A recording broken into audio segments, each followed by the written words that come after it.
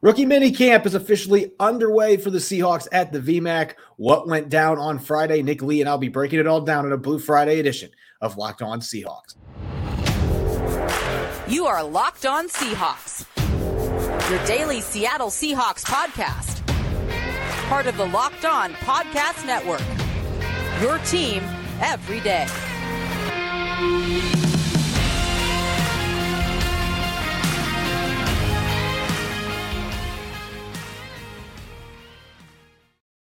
Greetings, 12. This is Corbin Smith, host of the Locked On Seahawks podcast, your daily Seahawks podcast, part of the Locked On Podcast Network, your team every day. Glad to be joined here on Blue Friday by my co-host, Nick Lee. And a special thanks to all the 12s, as always, for making Locked On Seahawks your first listen 5 days a week. Jump-starting the second phase of the offseason program. The Seahawks had their rookies on the field for the first time today, kicking off their rookie minicamp. We'll be breaking down some observations. And with the schedule officially being released yesterday, it's never too early to predict how the 2023 season is going to play out. So Nick and I are going to dish our predictions game by game here on our special Blue Friday episode. So let's get to it. Now for your lead story here on our Friday edition of Locked On Seahawks. While it's not real football yet at this time of year, one of the more exciting dates on the calendar is when the rookies get to hit the field for the annual rookie minicamp, and that started today for the Seahawks, their 10-player draft class, 25 undrafted free agent rookies that they signed, and a boatload of tryout players on the field, and somehow they make it look like a decent structured practice when most of these guys have never played together. Nick, obviously, we're not going to be seeing guys blocking each other. We're not going to be seeing running backs bull over defenders. There's not going to be any tackling. Contact is prohibited. So there's limitations in regard to what you can observe and evaluate in these minicamp settings. And at the same time, this is a very important phase for these rookies coming into the NFL. Their first taste of NFL practices that they're looking to impress the coaching staff with. Yeah, sure. I mean, it's their first exposure to being a true professional, and for some guys, these guys all come from different programs, different style of college football, different head coaches. College football is its own animal, and getting into a league where your teammates are fathers of three kids. Your teammates have been married for 10 years. Your teammates have seen things in life that you like. There's just the locker room dynamic is just so different. Not that they're mingling with veterans quite yet, but it's a new phase of their lives. And so getting them comfortable in the VMAC and getting them comfortable, with that Seahawks logo, that they are Seattle Seahawks, and allowing them to truly feel like a Seattle Seahawk for a couple days, I think is big. And we're not going to talk X's and O's or, this guy, blew us away today. He's going to be clear starter week one. He's dominating in rookie minicamp. I mean, we can kind of get excited about a few things, but it's hard to really, it's like a step above the combine, that they got, it's not quite underwear football, but it's just exciting to see, like Witherspoon on the back. It's exciting to see that kind of stuff in rookie camp. Yeah, that's about all you were going to see with Witherspoon and Jackson Smith-Njigba today. They participated in the warm-up, and then after that, they really were bystanders. And Pete Carroll said it's because both of them had hamstring injuries during the pre-draft process, and they're healthy, but they're wanting to really slow play this. It's also worth noting that even though Smith-Njigba just signed his contract, Devin Witherspoon is a top 5 pick, and he has not signed his contract yet. So while he was not going to say that today in the press conference, I'm sure that that's probably part of the reason that he wasn't doing anything beyond the warm-ups today. Once he has signed his contract, then that will change things. So that's what's worth noting here. It's May 12th. It's not like these guys are going to be playing in a game a week from now.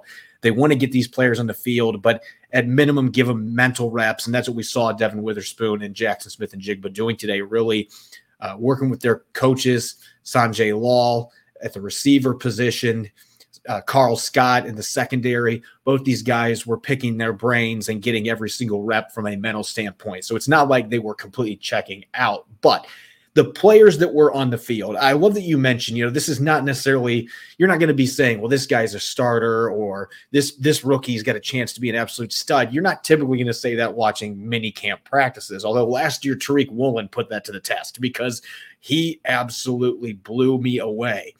And I'm going to say this right now. I'm not projecting that he's starting for this team or anything crazy like that, but Mike Morris is already the candidate to be this year's Tariq Woolen in terms of just blowing you away with what he looks like and how he moves.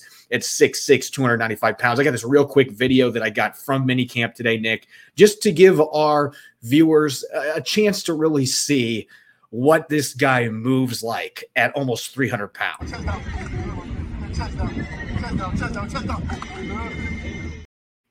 Just really smooth athlete. And I know he didn't necessarily test that way at the combine, but there are just certain guys that play faster in a helmet. And I think Mike Morris is one of those guys, and he just towered over everybody that they had there. He looks like a legitimate 3-4 defensive end that could cause some real problems. And again, I know it's minicamp.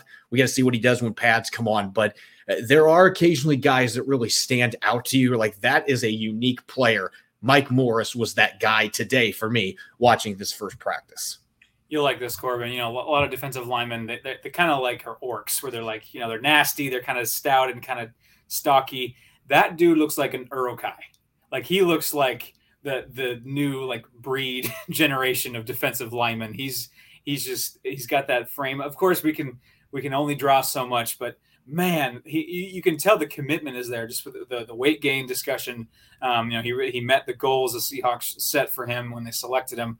You can tell the desire is there. And talk about, you know, if a guy has a similar maybe, you know, springboard from minicamp to, you know, the season starting as Tariq Woolen did along the defensive line, I think that'll put a lot of help some Seahawks fans certainly sleep better at night. At least he's knowing that maybe he's not, you know, Pro Bowl day one, but certainly a guy that can be in the mix and provide some quality depth at his rookie year and learn, you know, under guys like Draymond Jones and those guys, and then become eventually a starter. I think he's definitely got the size and I think the athleticism too, but certainly exciting to see that at worst he could develop into really, really solid depth this year. This is always fun when you are going to rookie mini camp and you see guys like that just jump out. You start talking to other reporters and you start getting comps. That's just always what happens. And usually you get different names like Jackson Smith and Jigba. Keenan Allen was the name that was going around today. But with Mike Morris, the name that kept coming up, I heard 3 or 4 different reporters. I see some Jadeveon Clowney in this guy.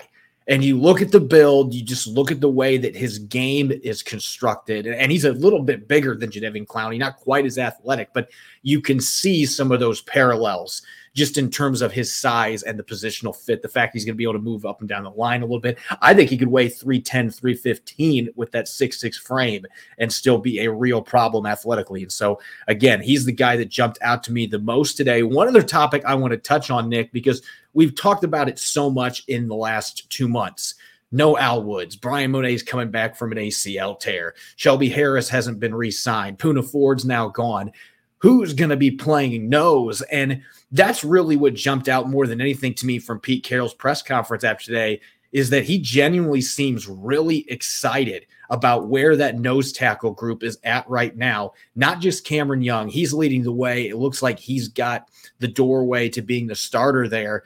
He's only going to stop himself in that regard. And at the same time, Robert Cooper, an undrafted free agent from Florida State, another 330-plus pound man, and Jonah Tavai from San Diego State, a player that I've mentioned several times on the show, extremely productive in college. He's 5'10", 283 pounds, and they're listing him as a nose tackle. And that kind of made me scoff a little bit before practice, but then I had to check my phone today, Nick, because I thought I had turned it to 1.5 speed. That's how fast this guy's hands were going through some of the pass rushing drills. And that always makes you pause for a second, like, wow. Offensive linemen don't want to deal with guys that have that quick of hands. And he's got a very high motor, had 28 tackles for loss last 2 years, almost 20 sacks. So maybe you have yourself a situational pass rushing nose tackle. All I know is that Pete Carroll said they are much happier where they're at now than where they were a week ago. They're viewing things better than that. Just seeing these undrafted guys already on the field, and Cameron Young looks like he's going to be a pretty solid player there as well. Yeah, I had some exposure to Tavai during his time at San Diego State. Naturally, as I follow the Padres and San Diegan, I kind of by osmosis learn about SDSU football sometimes. And I just to kind of make a little bit of a personal reference with what Jonah Tavai reminds me of. There's a guy in my high school football team who was maybe 5'8", 5'7", 180 pounds, and he was a wrestler, like all state. He was a really, really good wrestler. The tiniest little dude he was a nose tackle at that kind of size, but he could just fight, man. He could just fight. He was a technical wizard. He was like all county as a defensive lineman at that kind of size, just because he had the technique, he had the want to, and just the fighting spirit and the fighters, technicalities. And Tavai kind of has that for me. He doesn't quite have, the blue blood size, but what he lacks, it looks like he makes up for in fight and pretty sound technically. He's also really instinctive, and that was something that Pete Carroll pointed out today. You have a really high football IQ, and you can be disruptive. You put those two things together, you can offset a lot of your flaws when you have those two things working. So he is a guy that I am going to continue keeping a very close eye on. But that looks like it might be a fascinating battle there with three rookies going at that competition for the nose tackle spot with differing skill sets. And so Pete Carroll and company seem pretty excited about that. We're going to get back to talking about the schedule coming up next. It's never too early to make way too early predictions game by game. So that's what Nick and I are going to be doing, going through all 17 games and discussing which games we think the Seahawks are going to win, which ones are going to be most difficult. So we're going to get to that coming up next year on our Blue Friday edition of Locked On Seahawks. This episode is brought your way by Built Bar. If you're looking for a delicious snack but don't want all the sugar and the calories, you got to try the best tasting protein bar out there, the Built Bar. If you're like me and you want a healthier snack but you don't want to compromise on taste, Built Bars and Built Puffs are healthy and taste amazing. They're so amazing you won't think they're good for you. Covered in 100% real dark chocolate, and they come in unbelievable flavors like churro, peanut butter brownie, cookies, and cream. I'm not sure how they do it, but they keep making these candy bar-like protein bars with incredible macros, including 130 calories, 4 grams of sugar, and a whopping 17 grams of protein. And now you don't have to wait at home for them to ship a box to you. You can go over to your local Walmart or Sam's Club, and you can get your specialty flavors still at Built.com. That's right. Head on over to Walmart today. Go to the pharmacy section and grab yourself a box of Built Bars, a 4-bar box of cookies and cream, double chocolate or coconut puff. You can also go to Sam's Club and get a 13-bar box with their flavors like brownie batter puff and churro puff. You can thank me later. You're listening to the Blue Friday edition of Locked On Seahawks. It's your host, Corbin Smith. Glad to be joined on today's show by my co-host, Nick Lee. And a special thanks to all the 12s out there, as always, for making Locked On Seahawks your first listen 5 days a week. We greatly appreciate it. For our everydayers out there, Rob Rang and I are going to be breaking down the final practice from rookie minicamp on Monday. Both of us will be in attendance at Saturday's second session, so we should have plenty of notes coming out of rookie minicamp going into OTAs. You won't want to miss that coming up on Monday's episode of Locked On Seahawks. Nick, let's get to the schedule. You were not on the schedule reveal show yesterday. We had Dallas Cooper as the co-host yesterday, and Dallas and I deconstructed this schedule, looking at the good parts of it, the bad parts of it, the questionable parts of it. Now you and I get a chance to dive through this schedule, but we're going to do so with some way too early predictions. We're going to pick game by game for the Seattle Seahawks from week 1 to week 18, and we'll see how the two of our predictions end up going against one another. So I'm going to give you the mic here first, and we're going to go in clusters of 6 because we got 3 sets of them. Weeks 1 through 6, you get 5 games here, Nick. How do you see the season starting off for the Seattle Seahawks? Well, I like where they start out with the Rams. The Rams are pretty much a mess. That Super Bowl feels like 8 years ago. And something else I noticed was the Seahawks have won 4 straight season openers, which is interesting, an interesting trend. Seahawks swept the Rams last year, so I like the win there. I like a win there for the against the Rams opening weekend. Then at Detroit, this one's going to be tough. Lions. The game last year was bonkers, 93 combined points, over 1,000 combined yards. One of the more entertaining games of the whole season, I think, was Seahawks-Lions last year. And they added some weapons in the draft. Gibbs at running back, Laporta at tight end, Amon-Ra St. Brown is a fine receiver. Jared Goff still can get it done. Lions are really improved. And, Dan Campbell, he's got that group playing hard. On the road, I have this as a loss. So 1-1 to start. And then Carolina Panthers. Panthers had the number 1 pick despite going 7-10. So really, they're not a terrible team. Heck, they beat the Seahawks in Seattle last year. They were pretty feisty. And now they appear to have a QB, Bryce Young throwing to Adam Thielen, DJ Chark. That's going to be a feisty group. Miles Sanders in the backfield. I do have a win for the Seahawks there, but it's going to be tight. I think the Carolina Panthers are going to surprise some people and punch some guys in the mouth. And Monday night against the Giants, this one will be fun. Monday Night Football, Big Apple. That doesn't get much bigger than that.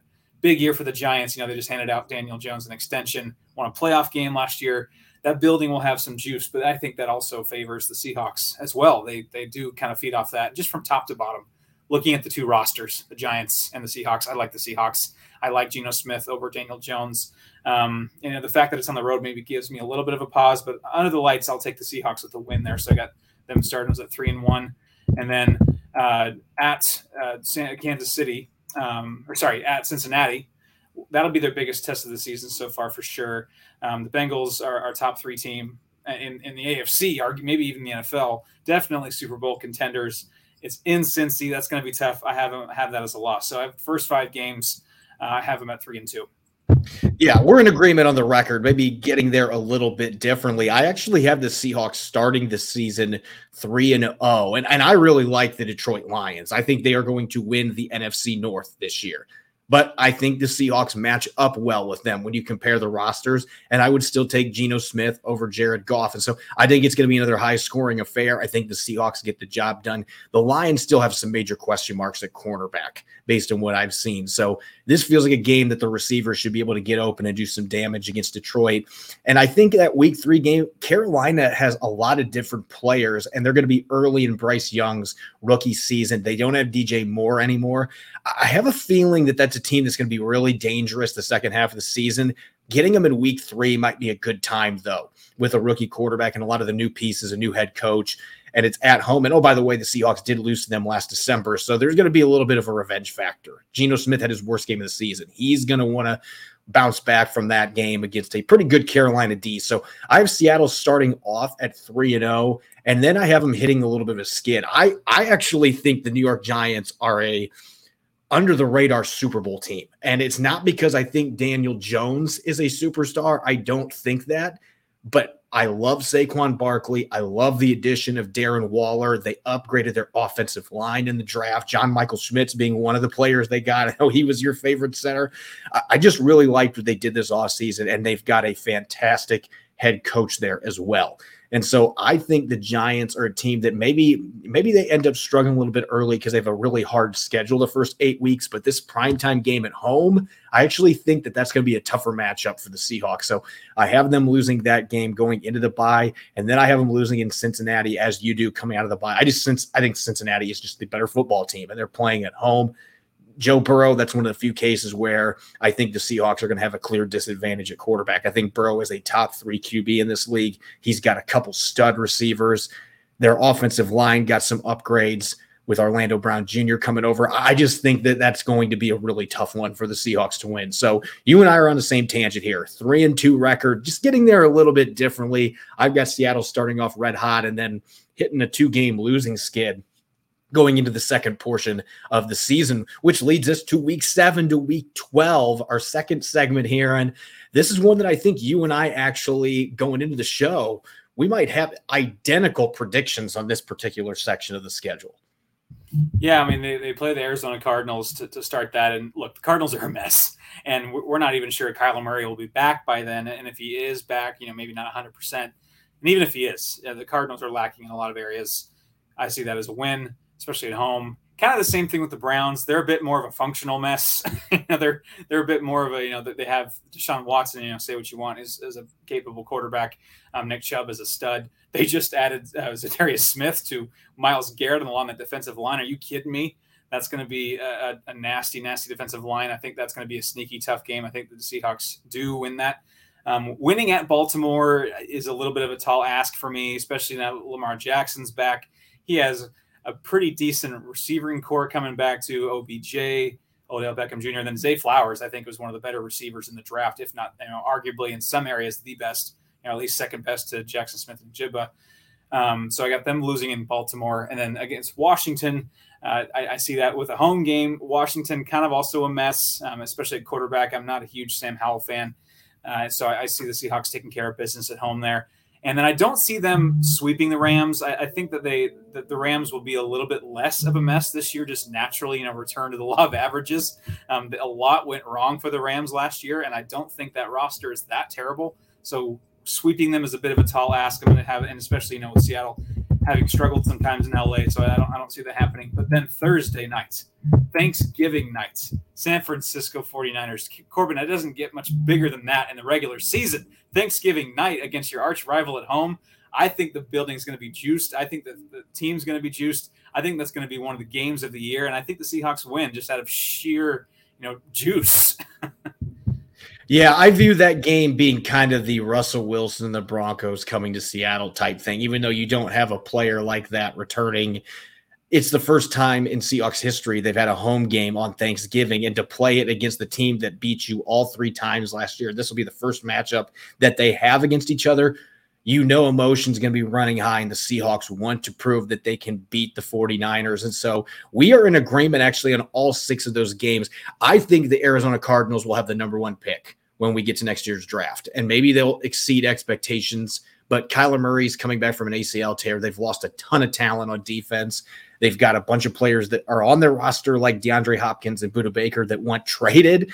It's just an absolute mess. So that's a game the Seahawks absolutely should win. We know that the Cardinals always play them tough at Lumen Field, though. So no game is a gimme necessarily. The Cleveland game is a coin flip to me, especially with adding Zadarius Smith, as you mentioned. Baltimore might be one of their tougher road games. I think that the Ravens with a new offense, that is going to be a really fun team to watch, and it's not going to hold Lamar Jackson back quite as much. The Washington game to me is one of those classic bubble games because they do have some really good players on defense, and I'm actually higher on Sam Howell the way you are. And now that Dan Snyder's no longer the owner, I have a feeling that this year could end up being a lot better just because they don't have that guy clouding over the organization. But I think the Seahawks are the better team. They're playing at home. I like them to win that one. And I'm with you. They're not going to sweep the Rams. I think the Rams are going to be a potential wild card team if everybody can stay healthy. That's the big if. They lost a lot of good players, but they still have a lot of good players, and they have a really good coach. So I expect that they're going to be much more competitive as long as they can keep their star players healthy. And that game against the 49ers, I mentioned, I just think the emotions are going to be running high. I think San Francisco is going to be good, but I don't know if they'll be as good as last year. There are some question marks with some positions they lost, including along the offensive line, McGlinchey leaving being the most notable one. Their quarterback situation is a little bit in flux with guys coming back from injuries. So we'll see what ends up happening. I still think they're going to be a really good team, but I like the Seahawks to win that game. So we have both 7-4 records going into week 13. Now let's finish up our season now here, Nick, and our game-by-game predictions.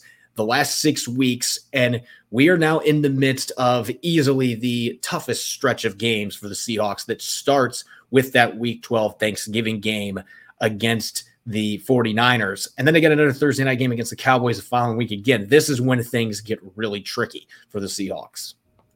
Yeah, this is definitely the to another Lord of the Rings reference, the swamps, heading into Mordor. I mean, that was just you careful where you step. You have a swoon after the first 3 games. This is my swoon for them. Just I think going back-to-back Thursday nights, like I said, all that juice into that Thanksgiving night, I think they're going to use a lot of energy, which will be fun. It'll be, I think, hopefully a good win, but I think they're going to feel it that next week against the Cowboys on the road. That building will be juiced for the Cowboys. I think that they'll be a little gassed at that point. So I just see them running out of energy there. And then kind of the same thing. You go from that to playing the 49ers on the road.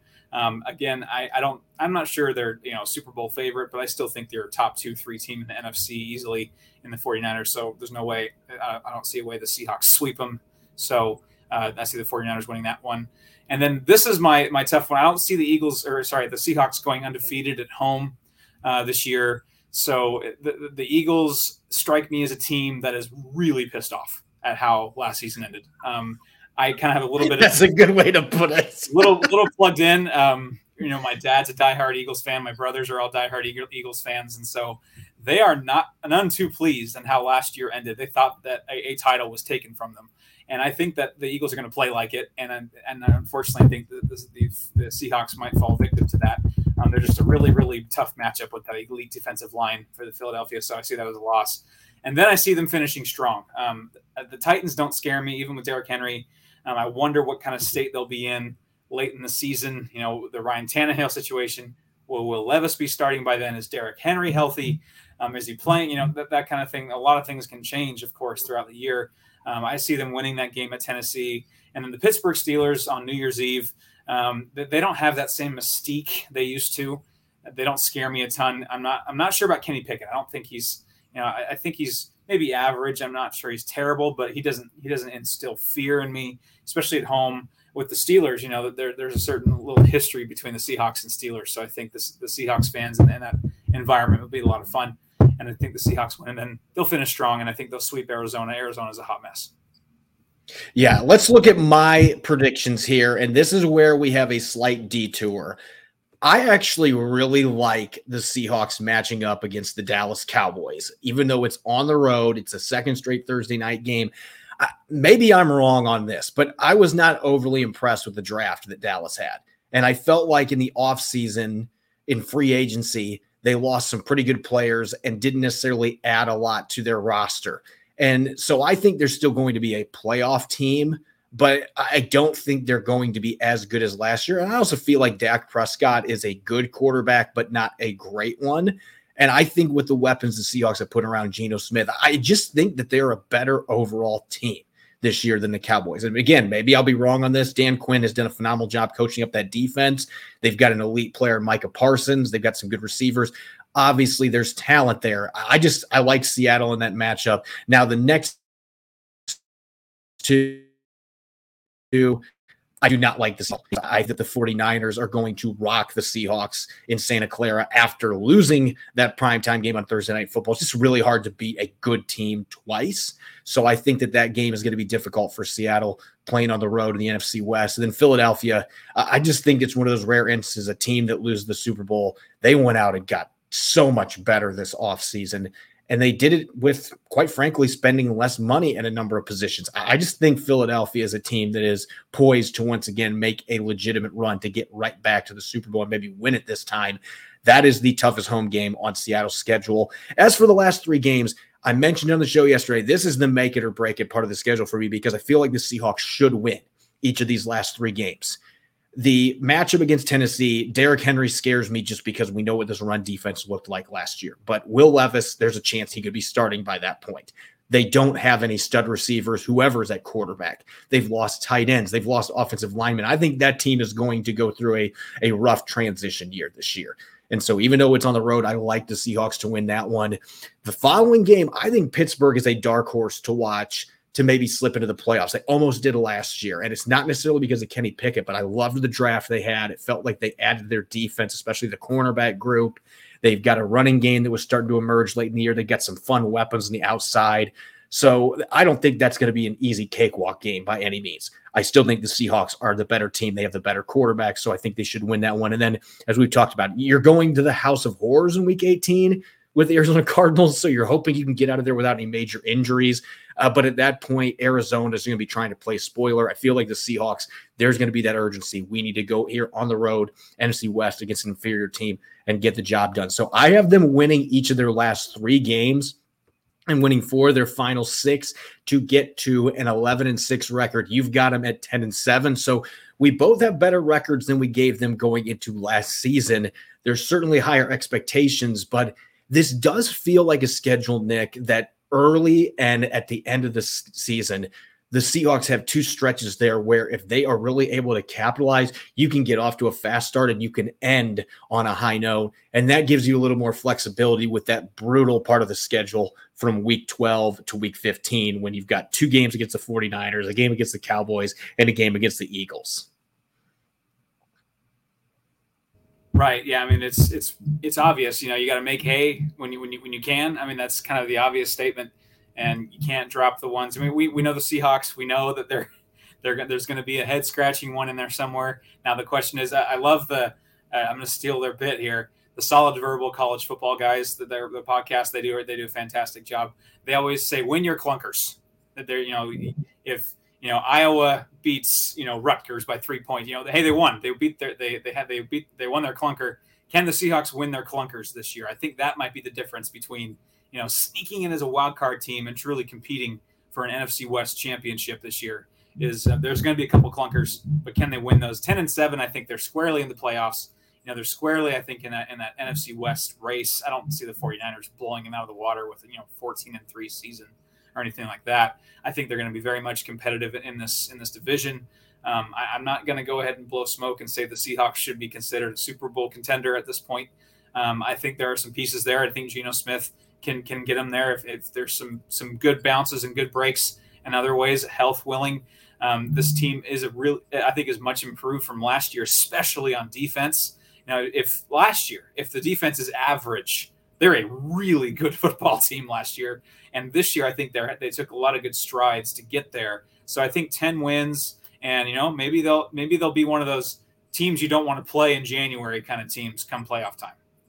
Yeah, they can't afford to do what they did against the NFC South last year, where they didn't win any of those 4 games. As you mentioned, the clunkers, the games that are winnable, you've got to find a way to get it done, because I do think that the hard parts of the schedule, especially that 4-game stretch in the second half with 2 games against the 49ers, the Eagles, and the Cowboys, there was not a stretch like that on their schedule last year that was that brutal. And they had some games they should have won, they let slip away. So hopefully they're not going to have that issue, because if they do, with some of the other tough games they got in the middle of the season, getting to 9 wins again might be really difficult. They've got to win the games they are supposed to win with a better roster. And they had some times last year that did not happen, especially in the second half of the season when they kind of scuffled a little bit and nearly played themselves out of the playoffs. So that is going to be the key to this team getting to that 10, 11, 12 win threshold that it feels like they have the talent to be able to do if everything comes together and your rookie class comes in and contributes anywhere close to what the group from a year ago did. If they can do that and those sophomores take a big step forward, this can be a really fun team. But nonetheless, there are some things in this schedule that are unforgiving, especially playing 2 Thursday night games in a row and some of the other things with travel mixed in there.